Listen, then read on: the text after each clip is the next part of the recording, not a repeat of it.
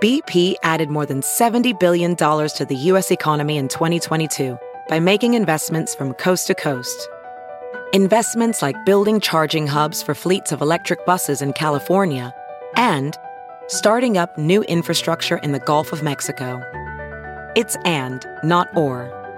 See what doing both means for energy nationwide at bp.com/investing in America.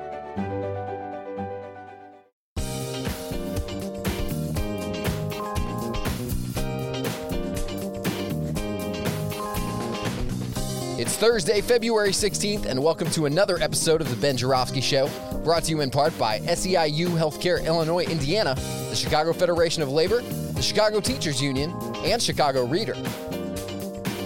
ChicagoReader.com for everything there is to know in the city of Chicago, where to go, what to do, what to eat, what to drink. It's a great time. Check it out, ChicagoReader.com. And if you want to help out this show, you can. It's real easy. Just go to ChicagoReader.com/Joravsky. That's J-O-R-A-V as in victory, S-K-Y.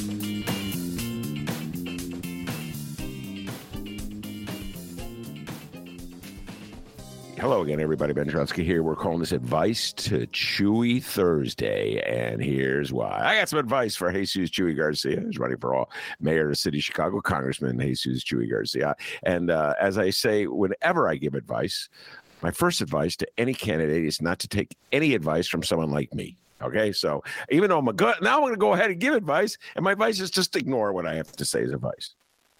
And this advice is because I got a phone call right before I went on air. Perfect timing. I'm about to go on air, and I'm focused on what I'm going to converse with my guest, Sean Estelle, about. And all of a sudden, out of nowhere, comes a Chuy supporter who has lost his mind because apparently he's worried that Chuy won't win. And so he's blaming me. What? You haven't been promoting Chuy enough. It's like, how is it my fault that Chuy Garcia somehow or other? It's always blame Ben. Sitting congressman. It's got to be your fault for a sitting congressman not to be able to win. So I'm going to give him some advice, but before I do, I just want to comment on the latest Bears news, folks. I cannot help myself. To quote the Four Tops, whenever the Bears are in the news, I just feel compelled to weigh in on it. And I'm not talking about the Bears on the field as a football team. I'll save that conversation for a Lee Allen Jones show where we break down the Bears as a football team. As lousy as they've been. I'm talking about the Bears as an entity that's about to get a big, fat, whopping handout from someone in government.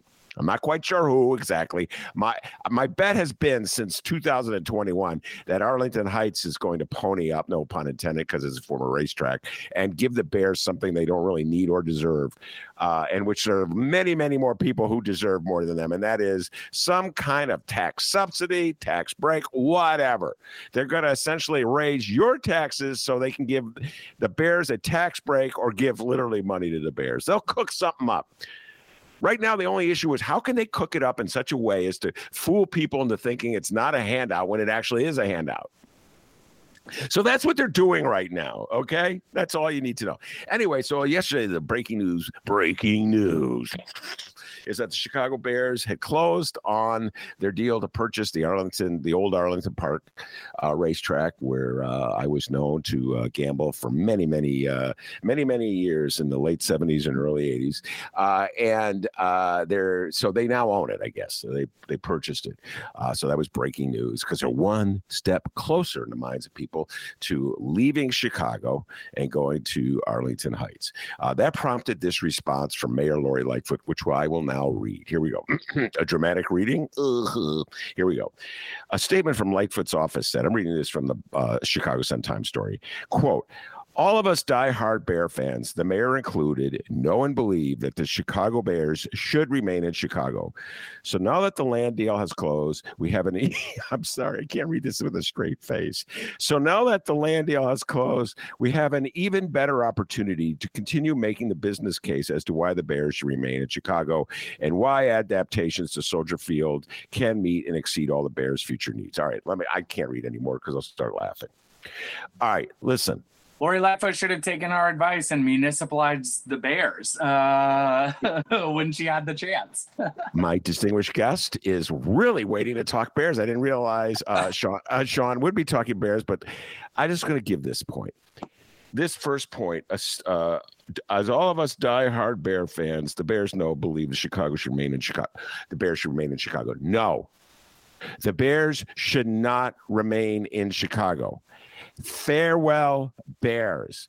I am a diehard Bear fan for reasons that are really too weird for me to get into right now. I should have abandoned this team long ago. I haven't. I need help. I admit it. That said, the Bears should not remain in Chicago, because if they are to remain in Chicago, they're going to shake down the citizenry of Chicago for even more money than they've already shaken us down for. We're still paying off the debt on the last time they shook us down, and that money could have gone to a lot of things that we desperately need in the city of Chicago, ranging from mental health clinics to counselors in the school system to, I don't know, fixing our sidewalks, our crumbling sidewalks, viaducts, and streets throughout the city. I could come up with a list of 50 things, 100 things more pressing that Chicagoans need than a Bears stadium. So Bears, farewell. Go to Arlington Heights. Arlington Heights, they're your problem. You want to pay for them, Arlington Heights? Not my problem. I don't, but I'll tell you this, J.B. Pritzker, do not give the Bears a nickel in state money. If Arlington Heights wants to raise its property taxes and divert money from its public schools to finance the Bears' dream stadium, let them do it. I don't live in Arlington Heights. I don't pay taxes in Arlington Heights. It doesn't mean one thing to the city of Chicago. If the Bears go, they play 8 games a year at Soldier Field, ladies and gentlemen. You say, well, what about the playoffs? Playoffs? They were the worst team in football. They're not making the playoffs anytime soon. So I believe actually that most Bears fans agree with me on this one. Most Bear fans are they want to get out of the cold. So Arlington Heights is going to be, big, I'm a Bears fan, monster of the Midway. Yeah, you guys just want to be under a roof. It's cold, man. It's raining. So Bears, go to Arlington Heights. Arlington Heights, you pay for them. They're your problem. They're not our problem. Now, here's my advice to Paul Vallis before I turn things over to Sean Estelle. You want to make the runoff? It comes down to one simple sentence. Say, quote, I can beat Paul Vallis. There you go.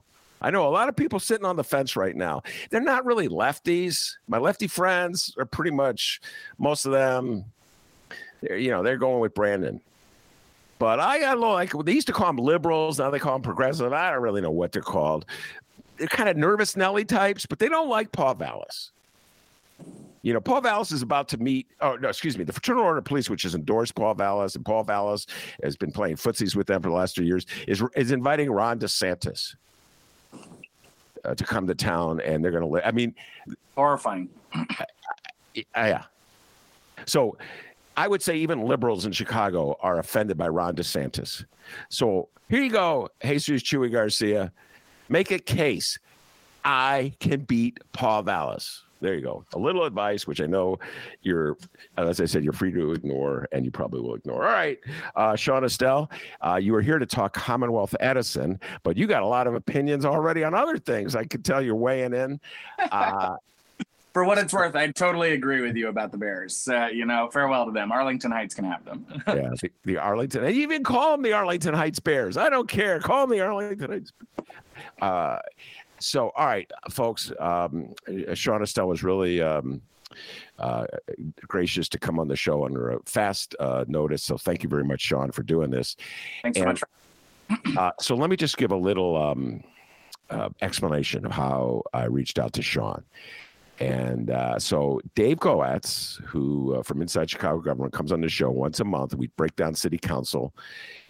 We analyze the Chicago City Council. We have clips. We play clips, 4 or 5 clips a show, and then we analyze them. It's one of my favorite shows. We do it once a month. And on Tuesday, we did a show where we got into a discussion of the Commonwealth Edison, the proposed Commonwealth Edison agreement.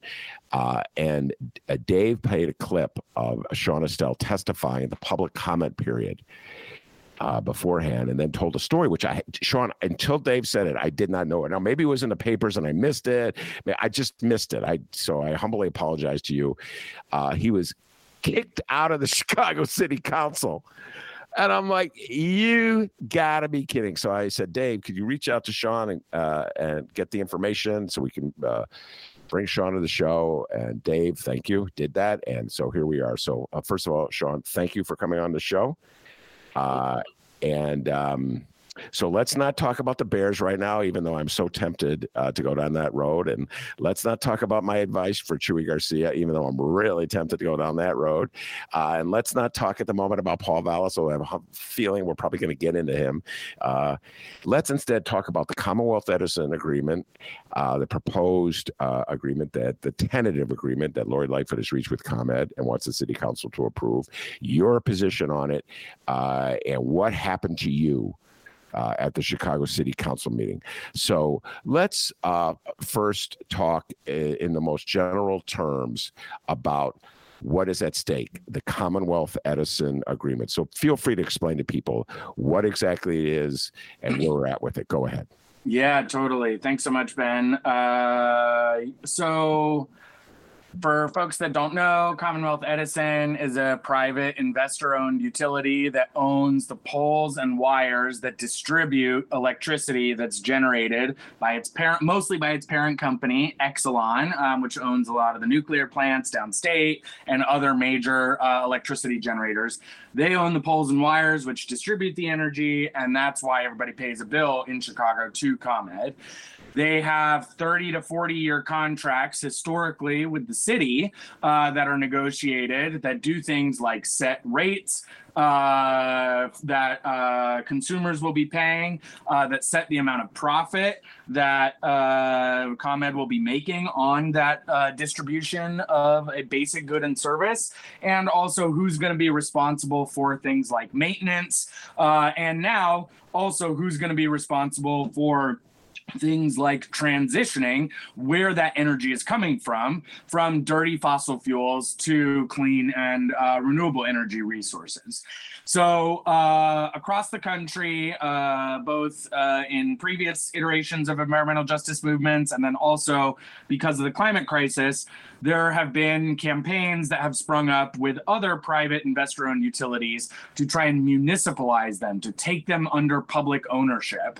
And sometimes this has been done by people who are sick of paying really high electricity bills, and they're just coming up with this idea out of nowhere. For other folks, like myself included, this is building on a 100-year history of the sewer socialists in Milwaukee and other places calling for public ownership of basic goods and services. And so, in Boulder, Colorado, in Minneapolis, in New York City, in other places, from 2009 to 2015, we started to see campaigns for municipalization and for public power. And in 2018, we actually were made aware that there was going to be a renegotiation of the contract between the city and ComEd coming up for the first time in 30 years since the contract was signed by Mayor Daley in 1992. And so I was made aware of this, and I was an elected leader in Chicago DSA, Chicago Democratic Socialists of America, at the time. And so I worked with a team of people to do a ton of research on the previous franchise agreement, what sort of opportunities there would be in a campaign to call for public ownership, what Mayor Daley had done during the previous negotiations and what concessions he had been able to extract from ComEd, and then also starting to connect it with larger movements for climate justice that were really exploding at the time, specifically the Green New Deal, because this was happening in fall of 2018, and that's when the Green New Deal kind of exploded onto the public scene. So we launched a campaign in January of 2019 called Democratize ComEd during the last municipal election cycle, where we were calling for municipalizing ComEd, taking ComEd into public ownership as the sort of top line or ultimate goal of what we wanted to see happen. But we also had secondary goals that we put forward too, around a democratically elected utility board that would have community advisors, organizational representatives, essentially trying to bring a utility into more democratic control.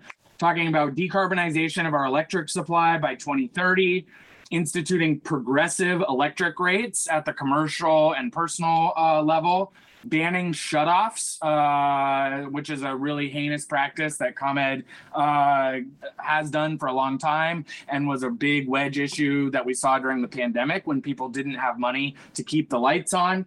And then also expanding low-income assistance and other ways that people could be participating in, the utility. So now, to close this little intro, now we have this draft franchise agreement that Lori Lightfoot put up basically with 2 weeks notice. She didn't even talk to her allies on city council, let alone the people that have been pushing for these campaign demands within and outside of city council. And there are some really bad things in the agreement itself. Specifically, there's language around banning municipalization for 5 years. There's nothing banning municipalization in the current draft franchise agreement. So that would actually be a huge step backwards.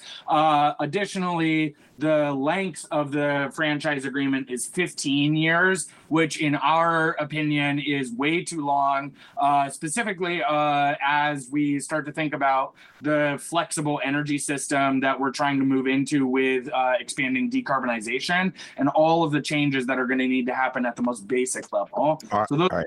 Let me just interrupt you because we're kind of getting ahead of ourselves there. Yeah. So one of the points you made, Democratic Socialists of America, you're a Democratic Socialist. And in 1992, Sean, when Mayor Daley, Richard M., negotiated a franchise agreement with ComEd, where it's expiring now, or maybe it's just already expired, there was no DSA. In the city, I don't know if there was a DSA anywhere, but there definitely was not one in the city of Chicago with nearly the impact that it has now. So there was no voice like yours at the table in 1992. I can tell you this because I was around in 1992. All right, so the concept of municipalizing, probably the reason it's not in the franchise agreement is because it never dawned on any of the people making that deal that anyone would push for it. Actually, in 1992, when that campaign was happening, there were a couple of groups that were pushing for it, and Daley, who was a much smarter politician than Lori Lightfoot, he actually sent his precinct captains out on the fucking doors and had people leveraging and saying we might actually we might be forced to take ComEd into public ownership because they're not negotiating with us. And so that's how he was able to extract $30 million from ComEd to create the original Department of the Environment. Yes. Because he was actually a smart politician. Yeah. Would I call Daley a smart politician? I don't know, astute maybe. I don't know if I'd ever use the word smart with Daley, but your point's a good one.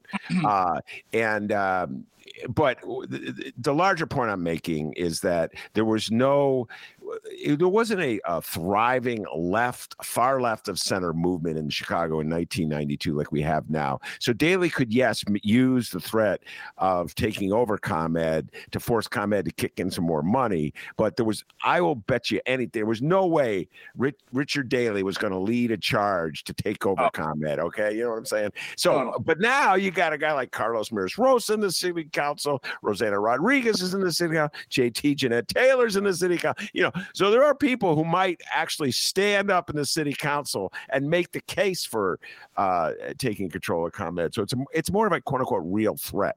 All right. So go back to the 92 agreement. You already started to do that.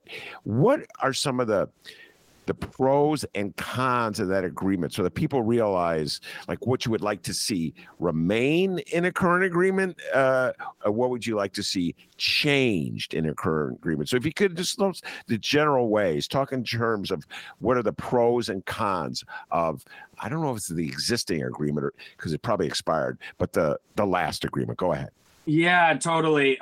So what I will say is that I don't have a ton of those in-depth details on hand. And what I would encourage people to do, and I'll do this throughout, is I would encourage people to come to the Campaign 101 that we'll be doing on February 26th. And I'll make sure that the links are sent along so that people can see that. But you can always go to chicagodsa.org/events to check it out.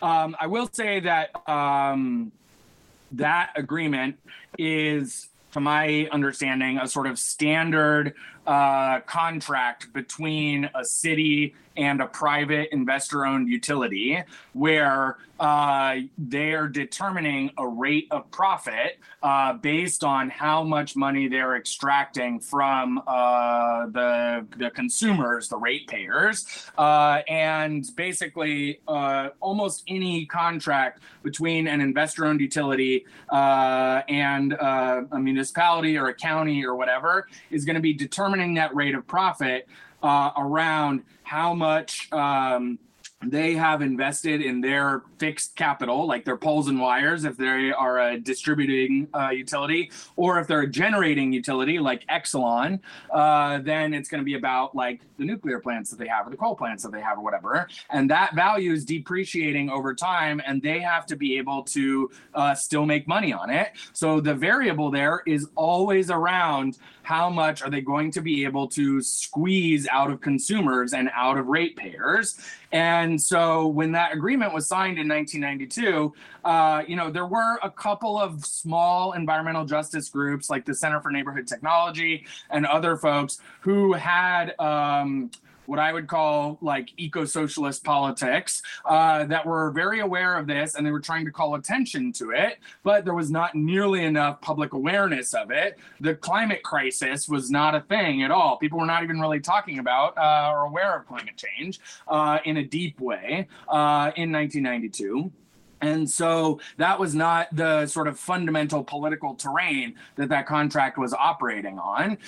It was, the same way that the city might negotiate the contract with the private rail or privatized rail now, or thinking about like what happened with the parking meter deal too, and the way that got put into private hands. Commonwealth Edison was already a private investor-owned utility, and so it's always been at the level of a fundamental question of how much profit are the shareholders and the board going to be able to make. And that is the base level question, both in that 1992 contract and then all the way up to everything that we've been seeing happening in Springfield. I mean, that's like one of the other big political questions on the table right now, is that all of this stuff around ComEd and the illegal stuff that ComEd has been doing in Springfield with the Future Energy Jobs Act, with the Clean Energy Jobs Act, all of the illegal bribery and everything that they've been doing brought down Mike Madigan and congressmen that were mentioned at the top of the call or maybe implicated in that. And so that's something that like is part of the political calculus as well, is thinking about like what a private utility is going to be able to do with a 30-year contract that was signed in order to keep its profit, and what they're trying to do now with ramming through this agreement. Okay. So most Chicagoans, and I believe this is absolutely true, were completely unaware that the agreement was expiring. And they were also unaware that Mayor Lightfoot and her attorneys were negotiating a new agreement with ComEd. It caught us by surprise when out of nowhere.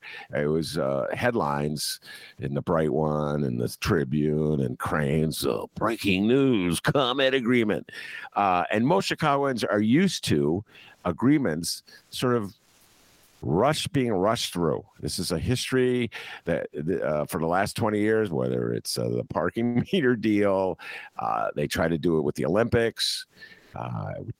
would have done it with the Olympics if the IOC had not given it to Brazil. So we're not used to a lot of debate when it comes to these matters. How were you aware of it? Because you showed up at the city council and you testified for 3 minutes about the deal. How did you become aware of it, and what did you see as a real danger that the public should know about with this proposed agreement? Go. Yeah, totally. So as I said, some of us became aware of this in like 2018. We made it a campaign of Chicago Democratic Socialists of America in 2019, and people kept campaigning on it for multiple years. There was a whole process that happened with our city council champions like Daniel Laspada and Carlos and Jeanette and Byron and Rosanna and everybody else. All of that campaigning happened through the pandemic, where people ran 101 events, where we pushed people to put forward a request for proposals on what municipalization could look like,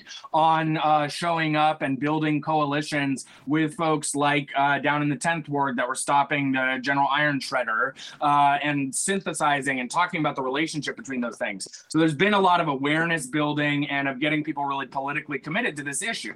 So when all of that news broke, our campaign coordinators, Matthew Kaysen and Rory Gilchrist, they basically like sent up a flare and said, hey, we got to get people immediately in motion to give public comment in person, to do it virtually, to think about other escalations that we can be doing within and outside city council to like raise a 5-alarm fire about this, because it's a huge step backwards and it includes basically none of our demands except for sort of token community advisory board. And so, yeah, we had our campaign infrastructure that was there, and then now it was mobilized. And so, I'm the campaigns coordinator for Chicago DSA. And so not only did I have sort of a personal tie to this from the work that I had done a few years ago, but then also been working with that campaign and the other campaigns of Chicago DSA as we have our 10 endorsed candidates to figure out what are the political interventions that can be made. And the analysis that folks had basically was Lori Lightfoot has been dragging her heels on this. She clearly doesn't think it's going to be a big win that'll help her solidify her victory. So we got to figure out other ways to keep the holding pattern right now and then be able to strike when Lori tries to do whatever she's going to do. So this took everybody by surprise. And when it happened, we had to scramble to be able to have myself and a few other people give public comment. And then, Lori basically made an unforced error after I gave my public comment in person. And we were able to do some very fast organizing in order to make hay of it at the communications level, and then also have our organized city council people and some of our candidates too commit to be like, yeah, no, we're going to make statements about this and we're going to make this an issue because, it's messed up that this happened to you as like a person and like basic democratic governance issues, but also the larger politics of it are just as concerning too. All right. So there's a couple things I want to follow up with. So the DSA has been actively working on this issue for at least 4 years, okay? And I know there's a lot of smart people in DSA. So here you have a group of committed people, and I know they're on the left, working on a deal, or studying a deal, analyzing a proposed contract that would have huge implications for the city of Chicago. At the same time, you have the mayor of the city of Chicago negotiating, or her lawyers negotiating with ComEd.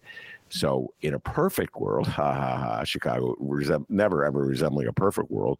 In a perfect world, the mayor of the city of Chicago would turn to Sean Estelle and say, Sean, I understand you've been studying this. I understand you care greatly about this. Not just you, but everybody in DSA. What would you like to see in the agreement? What changes or modifications would you like to see us try to push ComEd? Love to just pick your brain and hear what you have to say. just like Ben does on his show. He brings Sean on to hear. I don't know about ComEd agreements. That's not my wheelhouse, but I'm going to listen to Sean. He studied it. So lead up to this. Did Mayor Lori Lightfoot or anybody associated with Mayor Lori Lightfoot ever reach out to DSA to ask these just basic questions of a group that had clearly been studying this agreement and had strong opinions about it and had some expertise built up? Did they ever try to pick your brain, Sean, Estelle? Go. Yeah, totally. They never tried to pick my brain personally, in large part because I stepped away for those 2 years from 2019 to 2021. I was serving on the national leadership of DSA. So my sense is that there were a lot of briefings that happened with city council members. I don't know for sure whether there were briefings that happened with the mayor's office, but once the push happened around feasibility studies on municipalization, there was a lot of work that was done in terms of working with firms on that, starting to develop reports, doing a lot of briefing, and talking through that, not just with like our socialist bloc on city council, but with a very large set of folks on city council. So yeah, you want to have a follow-up conversation with the folks who did that work and talk about that, I'm very happy to connect you. Go ahead. So just to like close that is that Lori, she, unlike Mayor Daley, and unlike our politicians that we have elected now who understand the way in which this is a threat to ComEd, she ceded all of that political leverage in January of 2020 when she went on a press tour saying that public power will never happen. So even if she had gone and come to us and said like, okay, I guess I can listen to what you say, she already ceded that political leverage by going on a press tour and saying, well, this is never going to happen. So she chose her side, and like she's an enemy, and like we know what her position is. That doesn't mean that even her allies in city council may not be movable, and that's sort of the power negotiations when we're doing something as complex as one of these agreements is like, how do we think about the horizon that we want as democratic socialists of public ownership of basic goods and services, while understanding that not everybody is going to be there, and so how do we then include some basic demands like the stuff around banning shutoffs or a much shorter franchise agreement. And, that's always one of the tensions of how people are negotiating when they're dealing with people like Lori Lightfoot, who has ceded all of her political leverage and is going to be gone on February 28th, probably. All right. So this is more of a question for you to put your speculative hat on. And it is this. You said that you had expected, and your allies had expected that Lori Lightfoot would hold off on releasing the proposed agreement and asking a city council vote on the proposed agreement until after the election, until later. And that she caught you off guard, like she caught me off guard when she released it, whenever she did, a few weeks ago, so that the council could act on it before the election. In your humble opinion, and I realize you're not talking on a daily basis with Mayor Lori Lightfoot, or weekly or monthly or yearly or a basis with Lori Lightfoot. Why did she flip? Why did she go from holding back, in your humble opinion, to releasing? Yeah, totally. It's a question that I've been thinking about a lot. I think that there are there's speculation that I had, and like none of this is me speaking on behalf of the campaign or the organization. This is all very personal opinion. I think that there is two possibilities, basically, one of which is very intense pressure from ComEd in order to get a deal signed while the political calculus is clear in terms of the power breakdown on city council and the power in the office on the fifth floor. Because ComEd is about to go on trial for bribery in early March. And also, they've just submitted proposals in Springfield to the Illinois Commerce Commission that probably is going to have to get legislative approval down in Springfield with the Illinois General Assembly around major rate hikes that they want to see happen to make the bills go up again. So if they are able to ram through and get fresh ink on an agreement, a 15-year agreement, before all of those things happen and before press starts breaking and before people's bills go up and before people get really angry about that, ComEd is basically going to be able to turn around and like flip a middle finger to everybody and say, we just signed a 15-year contract with one of our biggest customers and you can't do anything about it. So I think that that is the political pressure reason. I think that there's probably also a self-interest reason on Lightfoot's part too.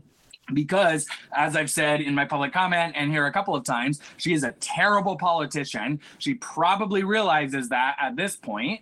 And if her polls are as bad as they are, and if she is done after a single term, she was a corporate lawyer before she was the mayor of Chicago. So there might be something there in terms of a sweetheart deal on the other side of it if she can get something signed, even if it means committing political suicide with all of her allies on city council. So Lori has made it very clear many times throughout her term that her number one priority is Lori. And like, that is from like all of the press tours that she's taken, the way that she's like messaged on the national level rather than focusing on Chicago, the way that she has like alienated everybody in her base. You know, it's not just the socialists that are saying this. Like Sue Garza said it in her retirement. She was like, I've never known anybody to alienate as many allies. And so maybe there's like some self-interest stuff in there too,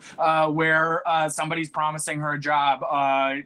You know, maybe it's in ComEd, or maybe it's just like she knows that big corporations are going to be watching, and maybe she'll be able to add it to her resume and have people overlook this blip of hers as a failed politician. That was a great riff, man. All right. Let's get down to what went down at the Chicago City Council.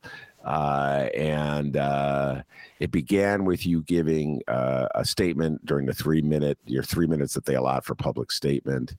So why don't you just tell the story? Because this one, folks, I've been around a long time. This one here, man, this one is really a trip. That's all I got to say. This one is just a trip, man. Chicago, you're just not ready for democracy, Chicago. You're just not ready for democracy, okay? It just, you can't handle it. It's just blowing your mind. Mayor Lori Lightfoot, City of Chicago. All right, take it away, Sean Estelle. Yeah, totally. So basically, as I said, we through the campaign had signed up a few people to give public comment. I was the only one that had signed up to give public comment in person, showed up at city council. It was just me and George Blakemore, hero of city council, gives a public comment every time, and they're always great. And public comment always happens first at city council meetings. And I had been chosen to go first. So I got up, I talked for 3 minutes, basically laid out some of that campaign history that you and I just went over, and then was very explicit about Lori Lightfoot's electoral prospects, the fact that she's using this as a political chip, and everything else. And then I sat down and went and like quietly observed the proceedings of the meeting for 2 hours. I was sitting about 2 or 3 rows back from the banister, so there was no way that I could have conferred with any of the aldermen in an inappropriate way. 2 hours went by. There were a couple of resolutions honoring Shirley Newsom and Ed Harris and Black History Month. And then at about 12:15, I had a group of like 5 or 6 cops in formal wear approach me. So it was suited up CPD. It was not the Sergeant at Arms team. And these CPD folks said, hey, you need to gather up your stuff. Come with us. I had no idea what was going on. I had about 3% left on my phone battery. So I basically got a couple of texts off saying like, hey, the cops are like coming to talk to me right now. I don't know what's going on. If you don't hear from me in an hour and a half, start making calls and show up at City Hall. And the cops basically were like, did you do something wrong? Like, what's going on? And I was like, no, I have no idea what is happening. I was just observing the meeting. And the CPD officers were just as confused as I was. They literally said to me, oh, I think we might have grabbed the wrong guy. Let me go back and talk to the Sergeant at Arms team again, because you were just sitting there and you said nothing obscene in your comments. They were a little fast, but like, you know, you didn't say anything totally disruptive, and you weren't talking to any alderman or anything like that. So anyway, got escorted down to the first floor. There were a couple of back and forths between CPD and the Sergeant at Arms team. I told them that I needed to know exactly which protocol I had violated, that I did want to observe the proceedings of the meeting, and if that meant me sitting further back or whatever was necessary, that was totally fine. But I really wanted to observe the proceedings of the meeting. And if I couldn't do that, that I needed to know which protocol exactly I had violated, who had told the Sergeant at Arms team that I had violated a protocol, and then also that I needed all of it in writing. Eventually, I was given a paper handbook of the rules of order and procedure of City Council. So not for members of the general public, but this little handbook of the rules of order and procedure of City Council. And I was cited, the officer or the Sergeant at Arms guy had said that it was Rule 50, which is about censure of members and expulsion of members, and talks about how members of City Council who use obscene or insulting language or don't obey an order of the chair can be censured or expelled from the meeting, but it requires a 2/3 vote for it to happen. So even if I was a member of City Council, the procedure would not have been followed, but I'm a member of the public. And so this was given to me when I read the rule, and I said to the officer, like, look, this doesn't apply to me. I'm a member of the public. He then changed his story and said, well, the Sergeant at Arms doesn't technically need a reason for you to be like taken out of the room.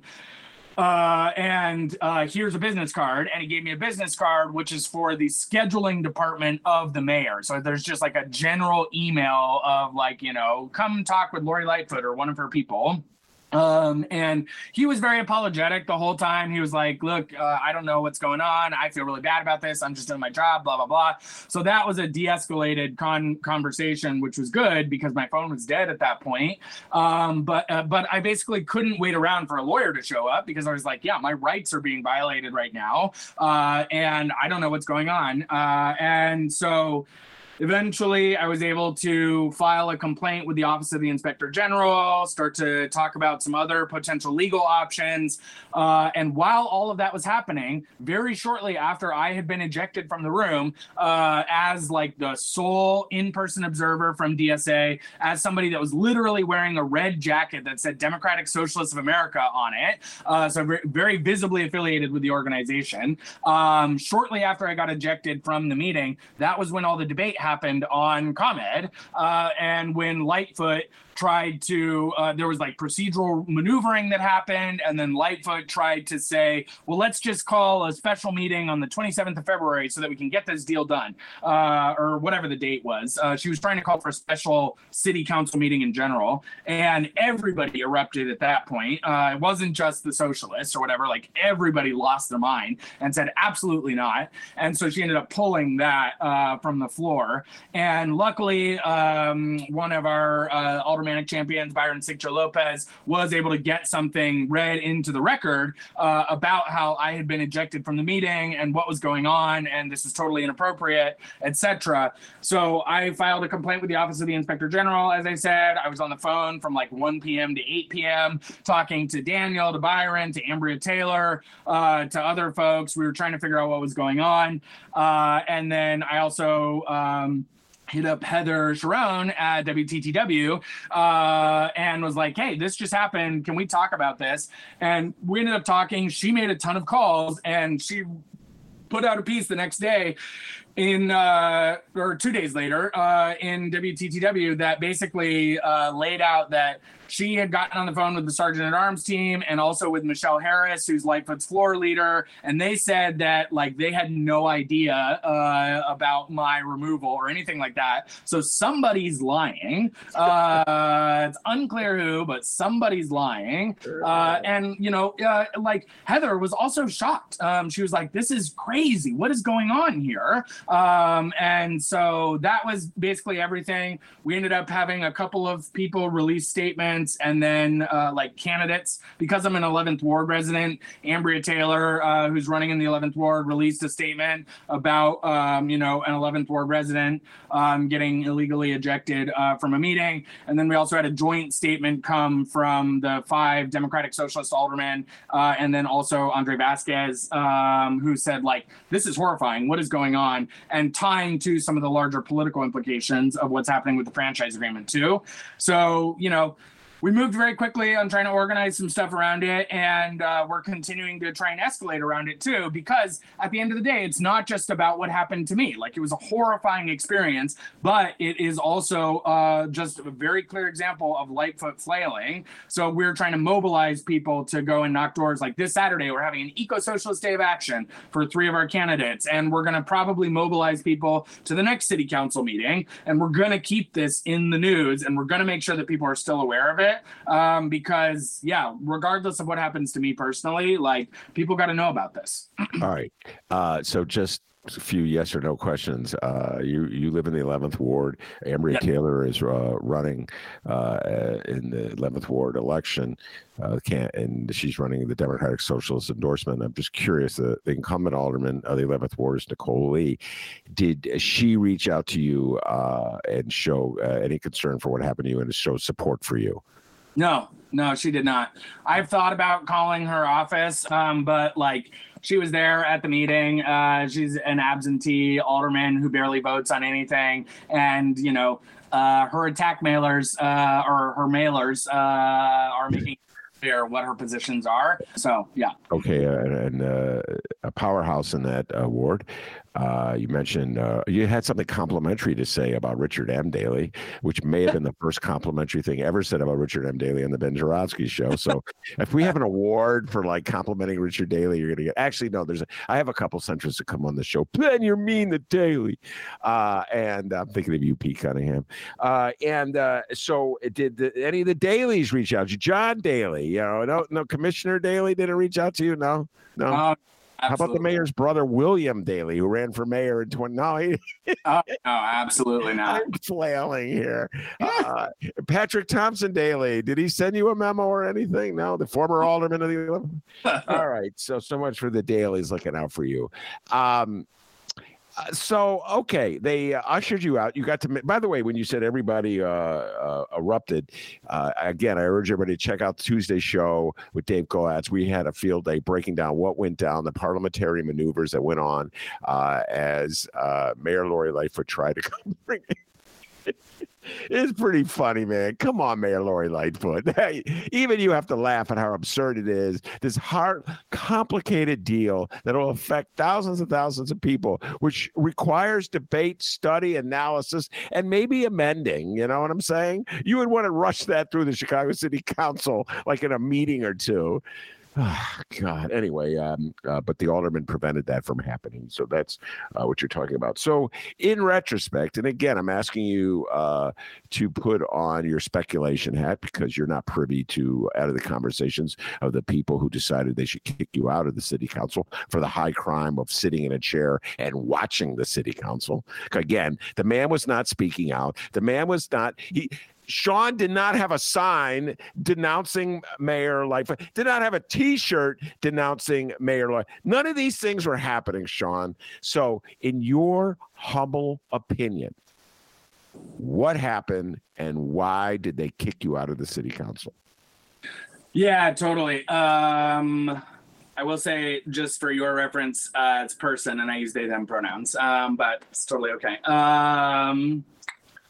I think that what happened is that Lightfoot basically got really offended and personally hurt. And she has a very thin skin for being the mayor of one of the largest cities of Chicago.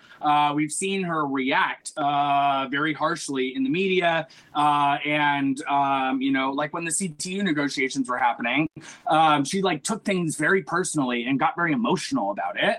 And so what I think probably happened is that Lori got really pissed that I called her out for being a really dumb politician and for like cynical political calculations that were not going to work. And she tried to find some kind of excuse, either her or one of her people in city council or whatever, tried to find some excuse. And maybe that's the reason it took 2 hours, because they were trying to figure out who was going to ask the sergeant at arms. Maybe she was stewing up on the dais for 2 hours and then was like, I'm mad. But like either way, she was probably being petty, but made a huge unforced error. And I mean, I know you said that you don't like cursing on the show very much, but like she fucked around and now she's about to find out.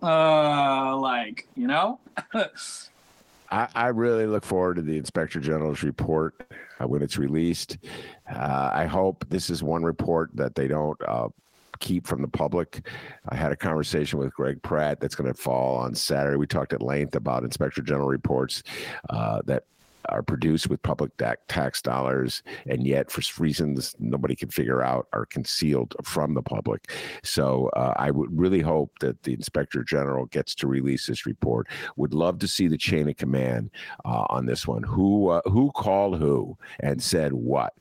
Because Sean was doing nothing wrong. In fact, the whole point of having public comments is because ostensibly we're supposed to want to hear from the public. That's like why they have the public comments. You know, we're supposed to at least pretend, Mayor Lori Lightfoot, that you care about what the people of the city of Chicago have to say. I know you maybe inside you don't care and you're rolling your eyes and you want to cut your deal, but you're at least supposed to pretend you care, you know? So if that's what and public comment goes. All of those security measures that were put in place because of COVID, like Lori Lightfoot is totally fine with rolling back a mask mandate, with doing other basic safety measures around the ongoing pandemic, but she's holding on to the power of being able to like immediately remove people from city council, to cite rules that are not even applying to members of the public, and then to have like huge details of cops and have limited public participation. And this is one of the really scary things around like pandemic politics that we're dealing with too, is that like electeds and people with power are willing to both roll back safety measures for working class people and people who do have to go to work in person while holding on to the increased militarization that came from the pandemic. It's really scary. And Lightfoot would be bad for a second term. Somebody like Paul Vallis would be even worse for that too. All right, we'll get to that one. We'll get to that. We'll close with that. All right, so I'm going to ask you to do now, looking into the future, your crystal ball. And I did. Dave Glowacz and I did this at the end of our show after we had this long conversation about what went down at the meeting, and I urge everybody to check it out. So essentially, the way it's set up now is that it will not be entertained by the city council until after February 28th. But there's a possibility that the ComEd agreement could come before the city council in a lame duck session that would occur in between, follow me in this, ladies and gentlemen, in between the February 28th first round election and the May council meeting in which the new aldermen and women come into the city council. The new mayor or the reelected Lori Lightfoot come back. In other words, and the precedent for this is the infamous Lincoln Yards deal of 2019, where in Mayor Rahm's last city council meeting, the lame duck Chicago City Council voted to raise your property taxes and hand over $1.3 billion to some developers to develop, to help gentrify an already gentrifying neighborhood. In other words, they freaking voted to waste your money. And they did this on the last meeting, Sean, Estelle, before they walked out the door, to quote Gloria Gaynor. So, I remember. In your humble opinion, and I had this conversation with Dave Glowacz. Get your thoughts on this. Will the Democratic Socialists and Byron Sixto Lopez and JT, Jeanette Taylor, and Daniel Espada, et cetera, and so forth, will they be successful in forcing the city to hold off until a new council is sworn in, or will Lori Lightfoot pull a Rahm Emanuel and get the rubber stampers in the Chicago City Council to approve this in the lame duck session right before a new council is sworn in? Your thoughts? Yeah, I will say that there is a very real threat of that happening, and that Lightfoot will be able to bring her floor leaders and her allies under enough discipline in order to make it happen, and that there's going to be that the vote count will be the way the vote count happens.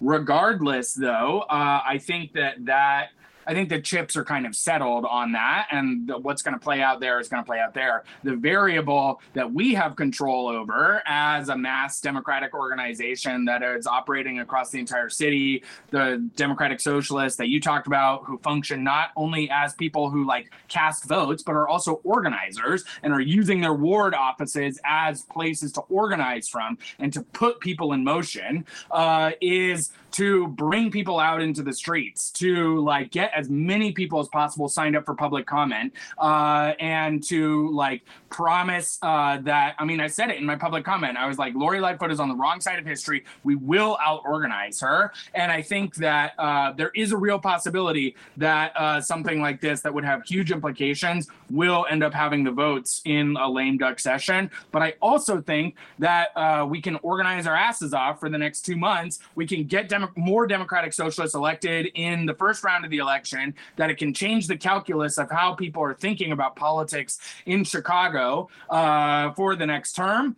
And that it might sway some people that are in the center who are not socialists by any stretch of the imagination, but they might see that there is more of a block to be reckoned with, and that, they cannot, we are a force that cannot be ignored. And then if we show up at the next city council meeting, and we can actually demonstrate that, and we can show that that can happen. We can very clearly make it clear to any aldermanic candidates or mayoral candidates in between the first and second round of the election that if they're taking donations from ComEd, or if they're going to vote yes on a deal, that we will make their lives a living hell for 4 years, and that we will bird dog them at every single event. We could do something like that, and all it is going to take is the organized people power to make it happen. Yeah. Wow. Just let's pause and think, Sean, about a lame duck vote on a ComEd deal that has not been properly scrutinized and vetted and discussed and analyzed in the middle of the Madigan trial. I'm like, every time I think Chicago can't get worse, that would be that. Wow. Yep. So I'm with you. I have to believe it won't happen, but I hear your point. You got to fight like hell in the city, always constantly to keep the city from doing something really stupid. It's just a constant. Forget doing the right thing. It's a constant struggle to keep Chicago from doing the stupid thing. Which Chicago is so this is me speaking, not Sean. Chicago is so determined at every turn. How stupid can we be? I know. Let's sell the parking meters that are worth $10 billion for $1 billion. That's just one example. The Olympics would have been worse, ladies and gentlemen. All right. So now I'm going to end this show with what I call the lefty's nightmare. Every lefty comes on the show gets this question, so don't think I'm picking on you. And a lot of lefties come on this show. The runoff comes down to Mayor Lori Lightfoot and Paul Vallis. Who would you vote for, Sean Estelle?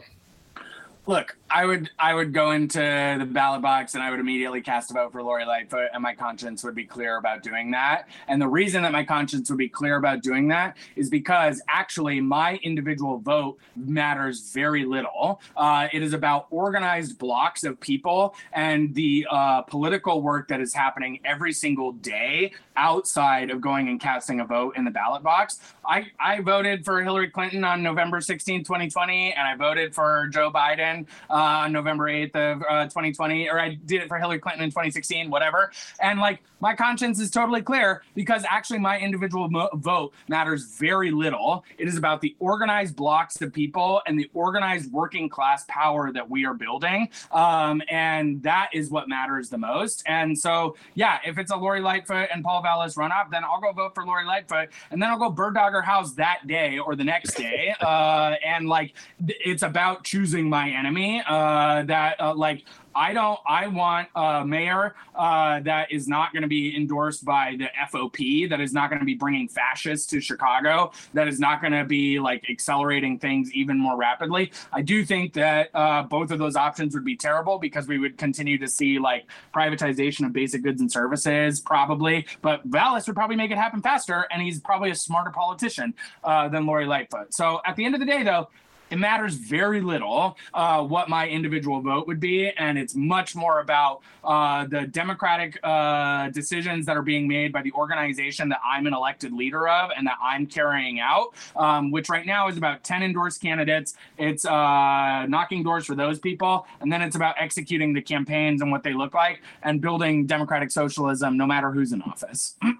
We got a fucking strike happening in August, probably. Well, they're in contract negotiations, but like if a strike goes down with the UPS Teamsters in August, it is going to be the largest strike of the 21st century, and it could fundamentally change the way that goods and services are being affected in Chicago and around the country. And like, that is what my eye is set on right now, is how we are thinking about building working class power around probably one of the biggest strikes that we've ever seen. Like, that's what I care about. So, wow, that was a hell of a riff. I gotta give you credit for that riff. I'll just push back a little bit. I hear what you're saying. Your vote, my vote, matters very little. I know what you're saying. You know, and I think about it, like, even in Chicago, where only 35% of the people will vote on it, 35% of the registered voters. How pathetic that is. It's like, but that's my vote. You know. That's it. That's all I got. That's my vote. So, but I hear what you're saying. Ultimately, I've had so many people say, "Ben, it doesn't matter," and then they'll try to illustrate it for me. They'll imagine, Ben, 500,000 pennies in a jar, and I'm going to put your penny in there. See, it doesn't matter. People have tried to illustrate that to me many times, Sean, but it's still my vote. You know. By the way, there's another option, not voting at all, which is there's always that option, which of course 65% of the people in Chicago will vote. All right. Before you walk out the door, Sean, why don't you just leave if folks want more info about what you and the Democratic Socialists are doing on this front, they want more info about how the contract, the ComEd contract affects them, et cetera, and so forth. Tell them where they can go to find it. Yeah, totally. So as I've said a couple of times, we have 10 endorsed candidates for city council from the 1st Ward to the 48th Ward. You can go to chicagodsa.org to see that full list. We actually have an eco-socialist day of action happening this Saturday where people are going to be talking about the democratized ComEd issue on the doors with folks. And that's going to be happening in the 1st Ward with Daniel LaSpada, in the 46th Ward with Angela Clay, and in the 10th Ward with Oscar Sanchez. Kickoffs are at 11 a.m. You can go to bit.ly/eco-socialist-alders in order to sign up for those. The next day, there's going to be a labor-focused canvas happening in the 11th Ward with Ambria Taylor, where we're going to be bringing out folks from CCCTU, the Illinois Nurses Association, rank and file UPS drivers, Chicago DSA members, to talk about how we're building working class power. We're going to be pushing towards February 28th and organizing, as I said, to make sure that we're escalating around this with the next city council meeting and in an ongoing way to try and kill this deal that bans municipalization,